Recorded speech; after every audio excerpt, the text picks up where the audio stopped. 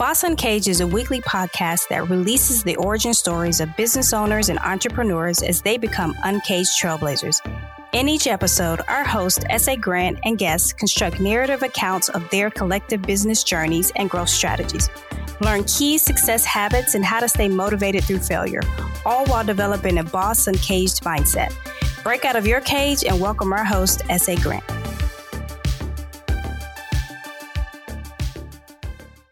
Welcome back to Boss Uncaged Podcast. Today we have a special treat. Now, on this show, we've talked about business strategy, we talked about solutions, we talked about all these different factors of just business.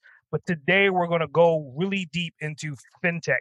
And I'm not going to bust the bubble to define what fintech is as of yet, but I'm going to deem our person that we're interviewing today the fintech boss for obvious reason. So Tristan, why don't you go ahead and tell our audience a little bit more about who you are and what you do? Thanks for having me. So who am I? It's quite complicated. I do many things, but yeah, a lot of things around fintech. I've been passionate about innovation in finance for quite a while. Worked in finance for a few years. I'm not that old. I was going to say like for many years, but it's not many years. But yeah, I do like everything that touches on innovation finance. So as you were alluding to, I run an online media on fintech called Fintech Review. I advise fintech startups. I'm working on my own fintech startup right now. So a lot of fintech stuff. Nice. So I think we busted the bubble and we used that keyword about a dozen times so far. Fintech, right? So obviously you know what fintech is. I know what fintech is. Well, let's kind of like tell the story of fintech a little bit. Let's just take it back. So some people may see fintech as like, what? I never even heard that before. Like, what is the meaning of that? Some people may say, the first fintech device was probably an ATM. Some people may say it is PayPal, is Amazon. So what is your definition of fintech?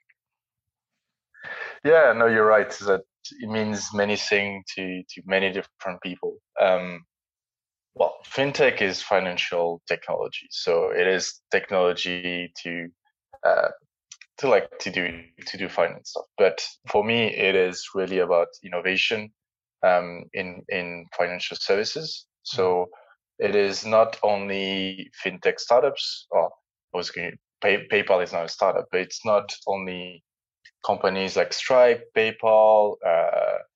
It is broader than that. As you say, ATM was probably one of the first financial innovation, financial technology application. But for me, it's I look at it. I look at the intersection of business, economics, and finance and technology, obviously. So innovative business models, for instance, for me, this is fintech. It's looking at how you can solve people's needs, like business and individuals, using technology applied to finance. Nice. So let's take it back a little bit, right? So if you could define yourself in 3 to 5 words, what would those 3 to 5 words be? I'm a strategist, so my background in corporate strategy. I'm an entrepreneur. So that's 2. I'm French. That's 3. It's cultural, so I swear a lot, and I'm very direct. So that's 3. I'm quite curious about life. What's happening. I'm not the kind of people that will say, "I don't want to know." I want to know. I want to know like how things work.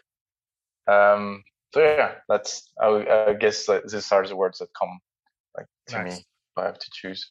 So one of the things you just said, you said you were a natural born Frenchman. So let's talk about where you are right now. I mean, a Frenchman living in Spain, like how does that? I know that regionally is close, but how does that happen? Yeah, so I studied in France. I went to business school in France, but I grew up partly in Jordan, so Middle East. So I spent 4 years when I was younger, and then when I started studying. I went back to Jordan, did an internship. I studied in the Netherlands. I studied economics there. And when I graduated, I actually moved to London to work in finance because it's a big financial place. So I was like, this is where I need to go if I want to learn everything about finance. So I was there. And yeah, after a few years in London, I was like, I want to have to be in a city that's still dynamic in terms of business environment, but a bit nicer way of life. So I moved to Barcelona, where I felt it was a good combination between a city that has a lot to offer, to do business, lots of startups, lots of investors, a good ecosystem, but you're by the beach. So that's a good combination for me. Nice. So let's keep moving back in the story a little bit. So I mean, obviously you're a Frenchman. You're highly analytical because obviously you're talking about technology. You're talking about finance. Like, were you that type of kid? Were you the kid that will always, counting the cash and counting the money and breaking computers apart? Like, what kind of childhood? What kind of kid were you?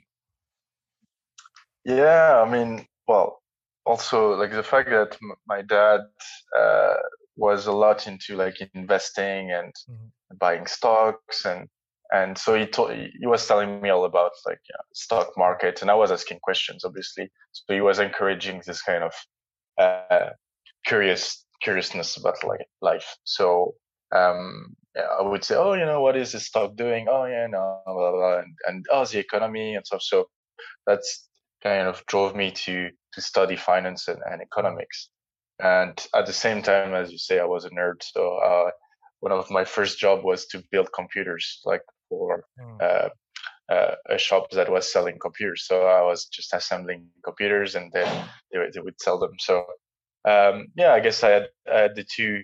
I was doing fintech. I didn't know, like I was interested in finance, and I was interested in technology. So logically now I'm in fintech. I think that's very interesting because I mean, obviously, I always like to go back because when you think about it and you ask these questions and you kind of reflect back on it, obviously the reason why you are where you are right now is because coming from a childhood background, your dad was into stocks and you were messing with computers, and you combine them together, and that's what fintech is today. So with that, right?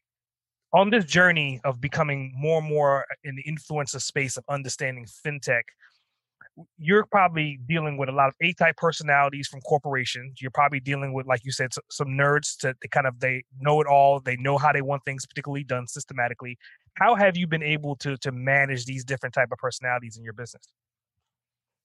Yeah, so I got interested in fintech because, as I said, I was working in corporate strategy for a mid-sized bank called Virgin Money, like Richard Branson, the guy I went to space last weekend.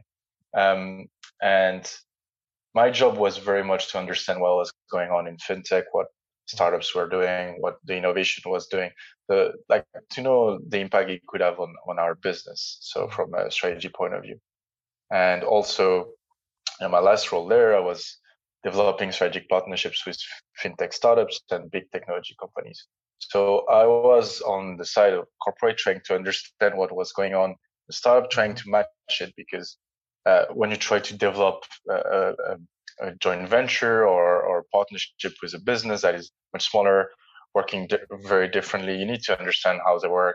You need to explain to them how you work. So I had it was really nice to try to understand how different parts of financial services work and what are the pros and cons for working with startups. And so very different profiles, as you can imagine. You have a young guy running a startup, and on the other hand, you have all the execs that run a very specific part of the business. And time is slow in corporates where you're like, oh yeah, we'll talk in 2 weeks, schedule something in my diary, and then you need 5 meetings to get to some sort of decision. 6 months have passed, and on the other hand, you have startups. In the meantime, they've launched 5 products, and then the team has changed, and they've gone from we're 3 in our garage to we're 35. So nice. It's different pace, different backgrounds. You have technologists, you have business people. I'm a business person, but I understand quite well the technology. You have technology guys that understand really well the business side of things. So yeah, different looks. Nice. So dealing just with general and the clients that you're dealing with, I mean, are you more so on the corporate side, or are you more so startup, or are you kind of like a hybrid between both? So I'm advising startups just because I feel they need more my help than corporate. Corporate, usually what would happen if you do like advisory or consulting, they would be like, okay, fine. Do you have a team to do this big project and blah blah? And it's whereas I feel with startups, every little helps. Is that okay? I've seen you're doing this wrong. Like you should consider this, or they're just okay. How do I go to market? And you're like, okay, well, take these steps to go to market. So I feel I add more value working with startups than I would with a typical corporate. Nice. So I mean, you mentioned about steps to marketing or steps to startup. So I mean, obviously that would lead me to ask you, like, like what systems do you have in place? Like if someone is coming to you, it's a startup, and they're saying, hey, I have this new concept. It's going to be a PayPal killer, and I have some technology to support it. Like what are you going to say to them next? Like how do you onboard someone coming at you like that? Yeah, I'll ask a million questions. That's usually the best way to understand. So let's have a long discussion. I'll ask you everything. So I'll ask you, okay, what market research have you done? Who are your potential customers? What's your business model? How do you go to market? What's your marketing strategy? Like I'll ask like a million questions. I'll usually find a few gaps. And it's also almost you're almost a shrink, right? You ask a lot of questions, and people by themselves they realize, oh, okay, I'm missing this or I'm missing that. So that's the job, and then you help them figure out a few things but most of the time people know, like they know what they should be doing, and then you push a bit in one direction, but usually if you're an entrepreneur, you're not clueless, right? You know what you want to do, more or less how you want to do it. So then it's about helping a bit. I want to do this marketing strategy, and you're like, okay, well, given your audience, it's probably not the right thing to do. So have you considered more content, more whatever? So yeah, that's my approach, but I try to have like a flow. So it's a discussion. They trust what I'm saying. They see that I'm here, to help, rather that there are plenty of like frameworks and tools, and I know them and I use them like unconsciously, but I'm not trying to fit like boxes, because box ticking exercise, it's good, but then you have the tendency to try to fit something in a box. Even if sometimes it doesn't fit in the box. Nice.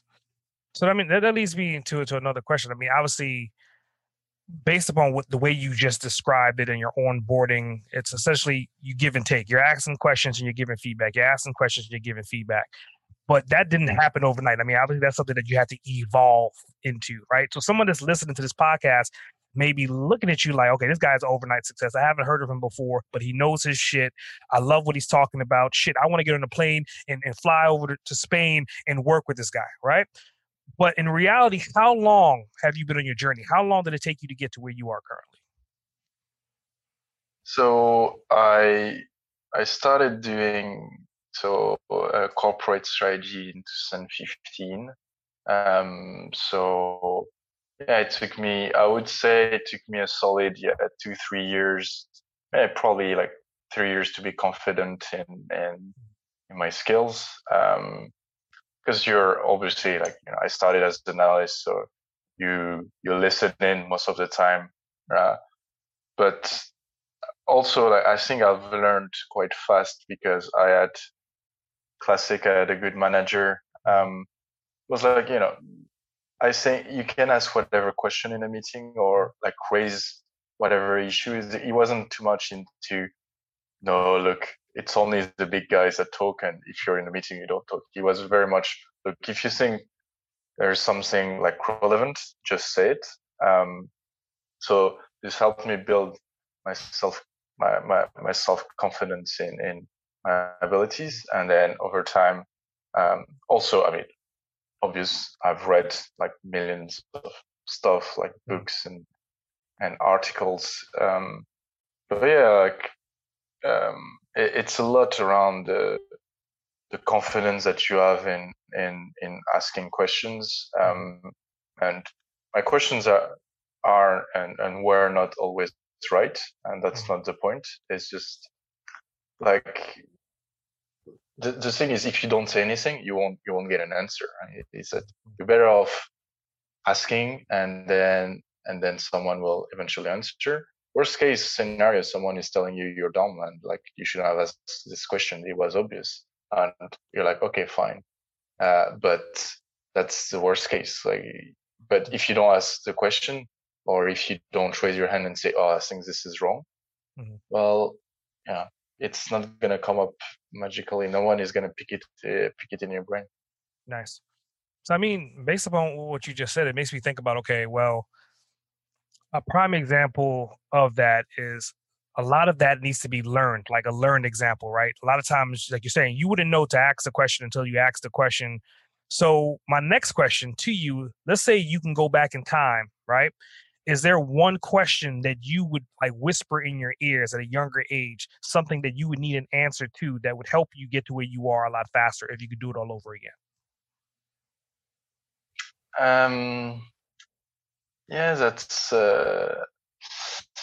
yeah. I think I mean, over time, I've learned to be like objective oriented. So I go into a meeting, I know why we're having a meeting and what I want to take from it. So from a younger age, I would have told myself, look, be like organized. You enter a meeting, you say, this is what we're gonna do. Well, this is a question we won't answer at the end of this meeting, and we'll get to an answer. So being very clear about the objective of whatever you're doing. This, I mean, it took me a bit of time to get to that point, and I would have saved time, and probably a lot of projects would have gone faster by being like, being adamant that you need an answer to a question at every time, and you need a result. Like we're not just having a chat here, guys, where this is the objective, this is a result we want to get to. So let's get on, and you force people to take decisions, because otherwise people are too comfortable not taking any decisions.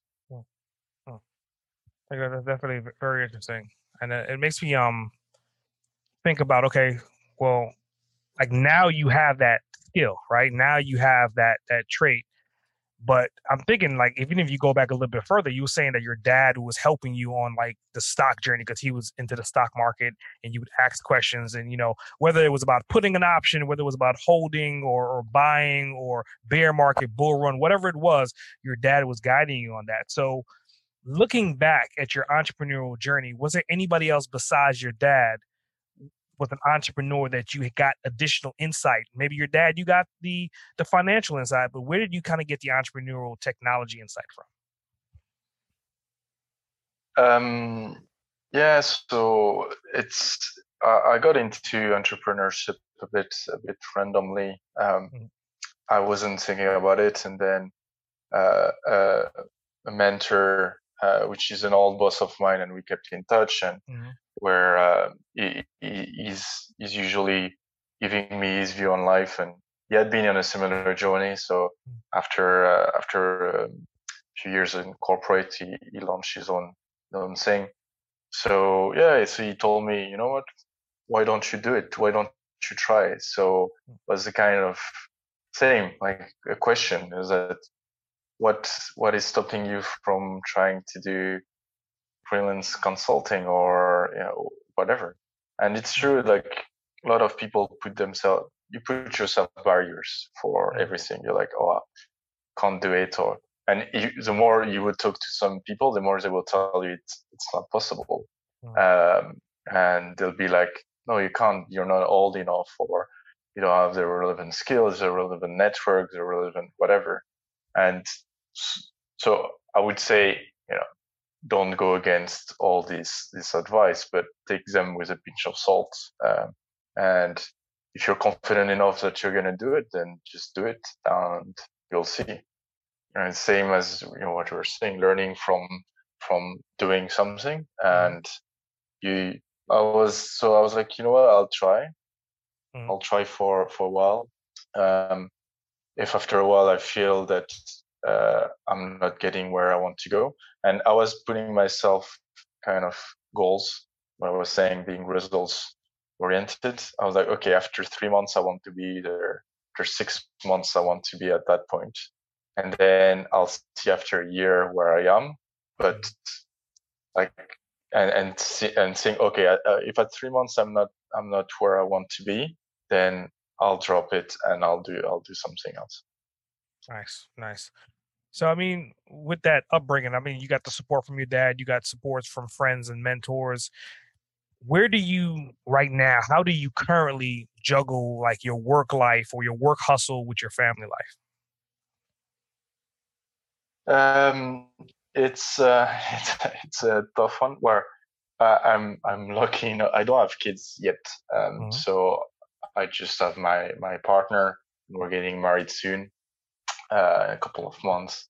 So at the moment, it's a bit hard because I'm trying to do many things at the same time, and I'm trying to launch something which I got traction and it's great. But when you start something, it's a lot of work and a lot of hours. But so yeah, it's trying to put boundaries in terms of, okay, it is that time, so I'm done, and okay, well, this is the week, it's a weekend. I'm trying not to, because at some point I was going a bit too much, working 7 days a week, and you work like all day, and it's not sustainable, or as you say, you need some kind of balance. I'm hoping that with time I can find even more balance when I feel like it's going better, and it's there is a bit more traction. I'll try to find much more balance with disconnecting a bit, because otherwise especially when it's your business, you always feel there is something to do, and it's never ending. It's never going to end. Right? Very true. Very true. So, I mean, that leads me to kind of think about like how do you scheduling your day? So what does your morning routine or your morning habits look like? So if I don't have a meeting in the morning, I wouldn't put an alarm. So I would wake up when I wake up. Usually it's not that, saying that I'm not waking up at 11 a.m., but it's, I just feel like it's better for my body and mental health. I don't wake up with the sound of an alarm. I just wake up when I wake up. And so this is my routine. Then coffee, reading a lot. So I spend probably like every morning, an hour or two reading. So reading through the news, like I have a million newsletters to keep on track of everything, reading what's going on, because I feel I can't do my work properly, like advising, but as well like writing for my blog if I don't know what's going on. And so I spend a lot of time reading in the morning, and then I get on with what I have to do, like depending, meetings and stuff. But this is my morning, and at least 3 times a week I try to exercise. So before like getting into the routine of reading, I would wake up, have a coffee, and then go for a run, cycle, whatever. But try to exercise as well to get your mind a bit in a different gear. Mm-hmm. And I think it's quite important for me. I think you brought up reading books twice. I mean, you brought it up earlier on in an episode, and you just brought it up again as your morning routine. So, like, my next question is a 3-part question, right? Um, Earlier on, you were talking about the books that you have read. So, the first question is, what books have you read on your journey to help you get to where you are? The second part of this question is, what books are you reading right now? And the third part is, have you had an opportunity to author or develop any books of your own? So when it comes to books, I'm a bit weird, like not weird, but I like to read philosophy. Mm-hmm. Because I like in high school and after high school, I for me, like philosophy, like when you're writing a dissertation, Mm-hmm. it's really like core skills that are useful now. It's like really asking questions and like going into a topic and trying to understand it and trying to get to a point where it's actually more questions. It's not, you're not looking for an answer, you're looking for questions. And I think this is super useful for what I do now as adversary. So I read a lot of philosophy over the years, like Plato, like more classic philosophy, Mm-hmm. which helps me structure my brain. And then if I don't read that, I read very practical books. I like books about strategy, books about finance. I like very like practical business books. So one great book is like it's I think 10 articles about strategy from Harvard Business Review. It's a really good one, like overview of corporate strategy. And your last question, second question, what am I reading now? I'm reading this one, like about Sprint. It's called Sprint: How to Solve Big Problems and Test New Ideas in Just 5 Days. It's by Jake Knapp, a former guy from Google Ventures. So I want to know a bit like this. Mm-hmm. And so I've contributed like bits, just people being my brain on quotes, like on reports, but I haven't. I wrote like a short ebook on consumer finance. It's about like 20 pages. But yeah, I think maybe I'll get to the point where I feel I need to like write more and write a bigger piece. It could be interesting an interesting thing to do. Yeah. I mean, definitely, you're talking about philosophy, you're talking about technology, you're talking about finance. Seeing a combination between all three in one book would definitely be really interesting. So, I mean, that leads me to, where do you see yourself 20 years from now? Ooh, 20 years is usually it's a 5 years question. But I mean, funny enough, the 5-year question, the reason why I moved to Barcelona, I was like, what am I going to do like in 5 years? And I was like, am I still in London, like a bit more senior in the company? I was like, no. So then I moved. So 20 years from now, I think that, I don't, many people kind of plan for retirement. And for me, I just hope I will never retire. So just hope that somehow I'll still do something, advising companies. You'll do it to a lesser extent. You don't work your ass off, but you can be on an advisory board. You can be still, writing books and stuff. So I feel like I'll still do in 20 years from now. I'll still do something. I'll still maybe teaching, maybe like writing books, advising company. I see myself, doing that for the long run, keeping active, and still more or less in an entrepreneurial spirit. Maybe I have a part-time. I'm doing a bit of teaching here and there at some business schools. I'm sitting on a few boards.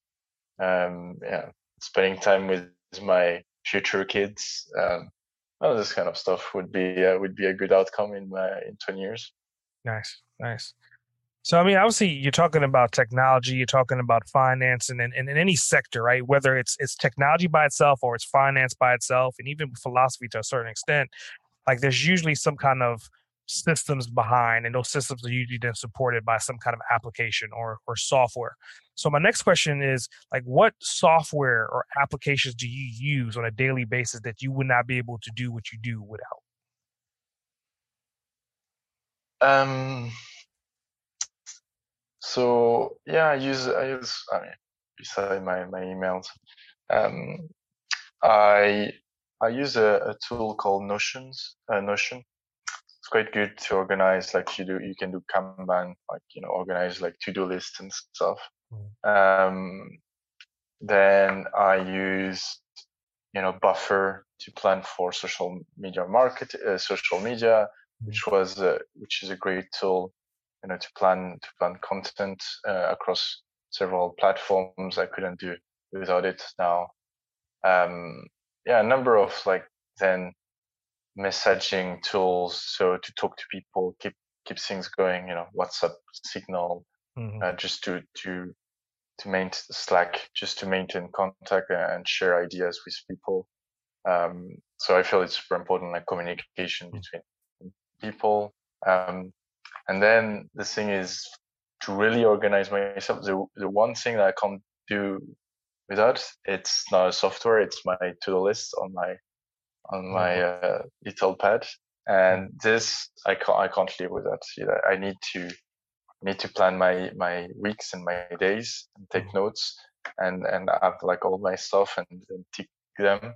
And this is number one over like any software, is that I need to be organized, like my to-do list. Otherwise, I cannot really work without it. Nice, nice. So going into like, obviously you're big into philosophy, you're big into finance, you're big into technology. So a listener of this podcast, let's say they're about your age and they're hearing all these different facets of your life, and they're overwhelmed by what you're doing, but obviously you're doing it, so it's realistic for them to kind of see someone doing it. What words of wisdom would you give to them and influence them to continue on the journey of fintech? Yeah, I mean, as I was saying, don't be afraid of doing stuff. Is that you'll always have people that tell you it's not the right thing. You're not saying the right thing. You're not doing the right thing. But that's fine. I think you will hear it a lot, but you will also have a lot of people on the other side encouraging you, saying, "Oh, you're doing great." So you need to continue like being positive, in the sense like keep being motivated despite all the negativity that can come your way. And yeah, I think I've learned it over the years that people will always give you reason not to do something much more than they would give you a reason to do something. So if you believe that what you're doing is right, then it's enough to get started. And then you'll see. But perseverance is the big skill for whatever you want to do in life. And yeah, so yeah, keep on going. If your goal is to, I don't know, start a podcast, then keep on going. If it's to start a blog, if it's to start a company, you need to go for it. But as I was saying about the question, is the same. If you want to be an entrepreneur, well, if you don't do it, no one is going to do it for you. So at some point you need to jump. You do it. You see how it goes. And yeah, try to pick people that you feel what they're saying is valuable, like mentors, informal ones or formal ones, but like anchor your decisions around like taking into account what they say. If like a mentor from forever tells you this is not a good idea, and then you ask a couple of other people that you really like trust and everything, and they tell you this is a bad idea, then at some point you need to come up to, okay, well, this is a bad idea. But you will have you will have friends and family, and they're probably not the best one. I mean, some might be, but it's not the best ones to bounce ideas or take big decisions based on what they say, because some of them will have a bias. Some friends will not want you to succeed too much, even though they will not tell you. But so you need to balance these things and take the decisions based on what information you have. But at some point, yeah, you just need to go for it. Nice. Very nice. So going into bonus questions, right?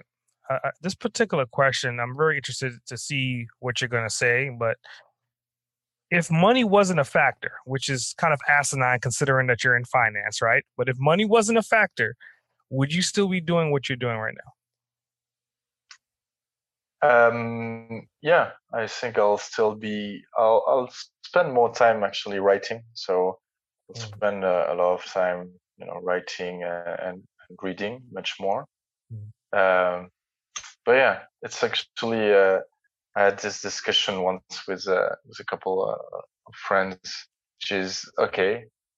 Like the big, as you say, if money wasn't a factor, the big thing is like, okay, if you win the lottery tomorrow, are you still doing the same thing, or you're completely doing something completely different?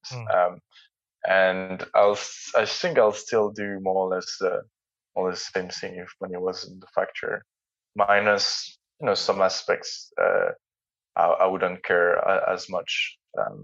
For instance, I wouldn't care as much in driving the traffic to my website and being active on social media. Maybe I would be more, okay, I just want to write and read, and while I'm writing a book, or I'll spend much more time about trying to develop my skills, less time about trying to develop myself to get more revenues eventually. Because if money isn't a factor, then you don't care about this aspect.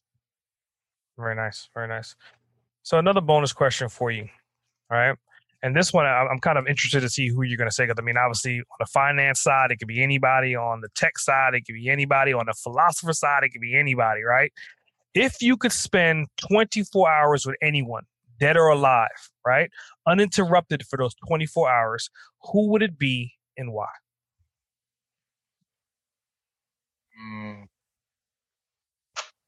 It's a good one. So for me, there are two people that come to. No, actually probably three. So they're a bit different. So Warren Buffett on the finance side, because I think he's an interesting bloke. So I'd like to have a chat with him. I'm not sure 24 hours because he's a bit old. So I'm not sure how much you're doing with him in 24 hours. I like Dwayne Johnson. Like, he looks like a cool dude. So I have to have a chat with him. I have a drink and see a bit of his perspective on life. And then the third one is same. He looks like a really cool guy. It's George St. Pierre.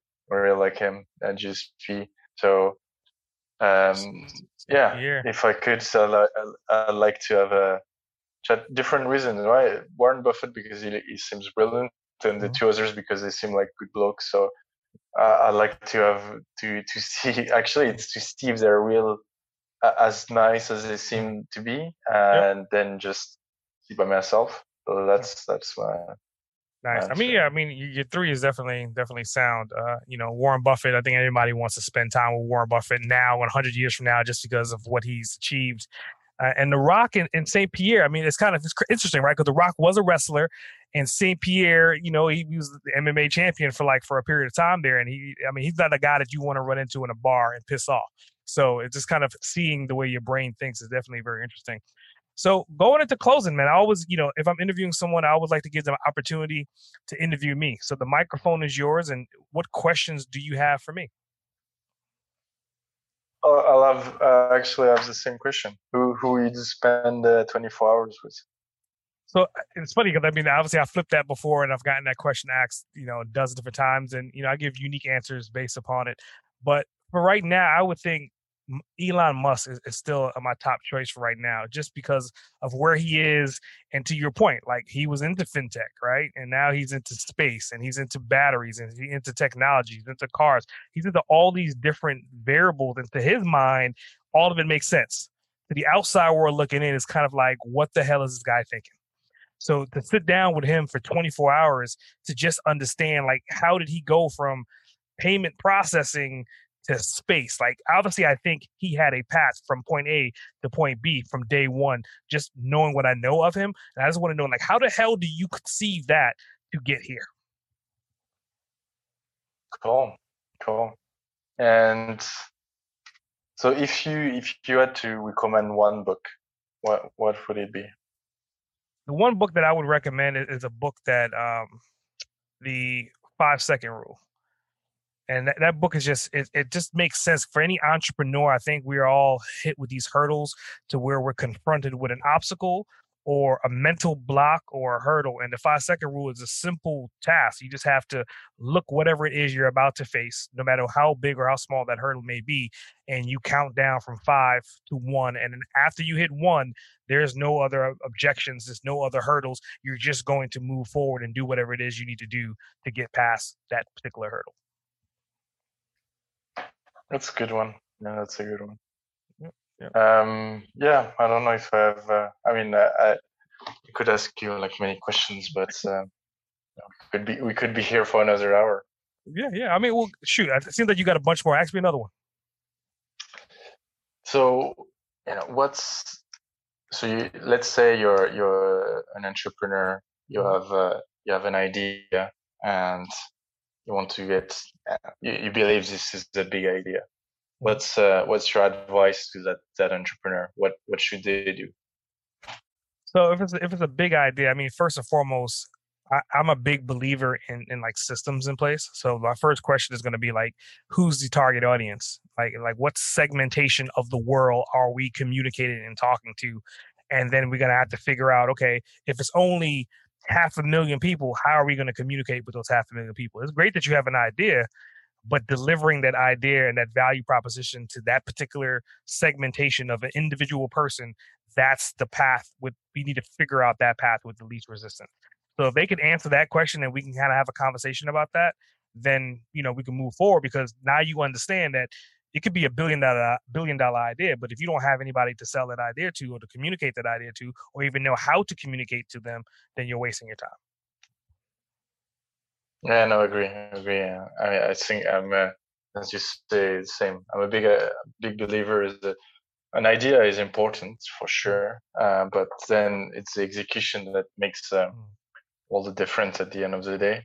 Yeah, the iPad wasn't the first tablet, but they smashed it. So at some point, it's a lot around. It's still innovation, like marketing technique innovation, but execution of the idea matters much more. Yeah. Apple is one of those companies that I think will go down in history for marketing products that, are essentially outdated before they even come out.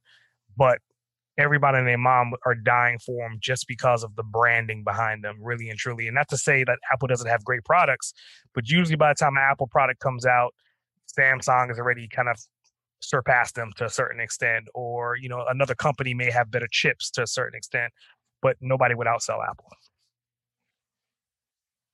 Yeah, no, true. I mean, I think they're marketing wise and branding wise, they're really amazing, because they've managed to build this customer base that is just mad for products. So they release headphones that are okay, but then you know what, they're gonna cost $150, and people are like, oh Jesus, it's a steal. I'll get them.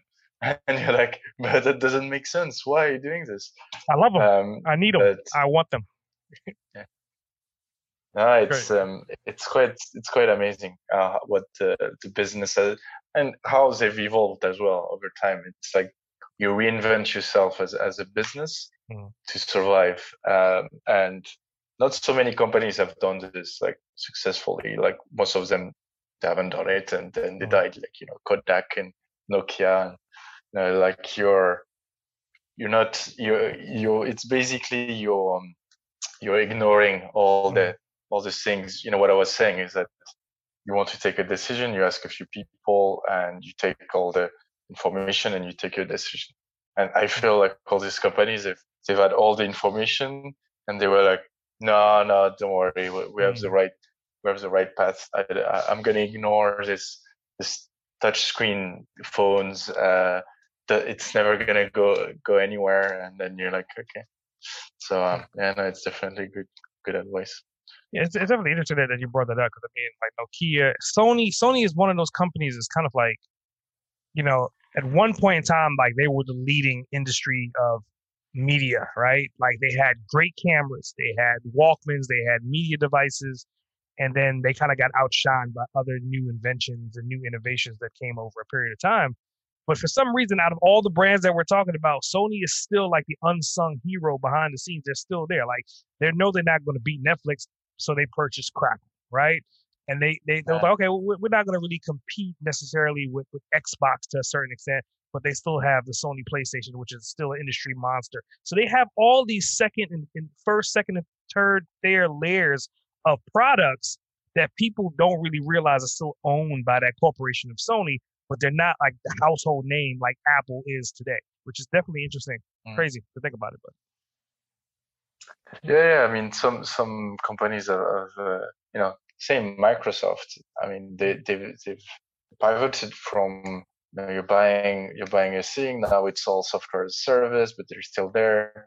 IBM has pivoted as well a lot from building computers to actually not building computers. So some companies are, when you have the right leadership and the right systems framework in place to take into account how the market is changing, taking like very bold decision, like you saying, okay, we'll just kill this historical business. I mean, IBM saying we're not going to make computer anymore, like we're going to sell our Lenovo business. There you go. You're like, oh well, Nokia as well. Nokia now, I mean, they're trying to reinvent themselves, and actually they're bouncing back quite well in infrastructure telecommunication.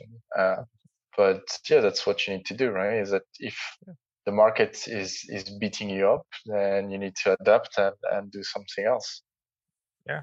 Well, I think on that note, man, I think that's a solid way to end this episode, right? And words of wisdom coming from you more than once in this episode. I just wanted to say, man, I appreciate you taking time out your schedule. I appreciate all the information that you've given, and even defining what FinTech is for the people that don't know what FinTech is. And again, I appreciate you being on here. Well, thanks for having me. I really enjoyed the chat. Great. S.A. Grant, over and out. Thanks for tuning in to another episode of Boss Uncaged. I hope you got some helpful insight and clarity to the diverse approach on your journey to becoming an uncaged trailblazer. Don't forget to subscribe, rate, review, and share the podcast. If this podcast has helped you or you have any additional questions, reach out and let me know. Email me at ask@sagrant.com or drop me your thoughts via a call or text at 762-233-BOSS. That's 762-233-2677. I would love to hear from you. Remember, to become a boss uncaged, you have to release your inner beast. S.A. Grant, signing off. Listeners of Boss Uncaged are invited to download a free copy of our host, S.A. Grant's insightful ebook, Become an Uncaged Trailblazer. Learn how to release your primal success in 15 minutes a day. Download now at www.bossuncaged.com/freebook.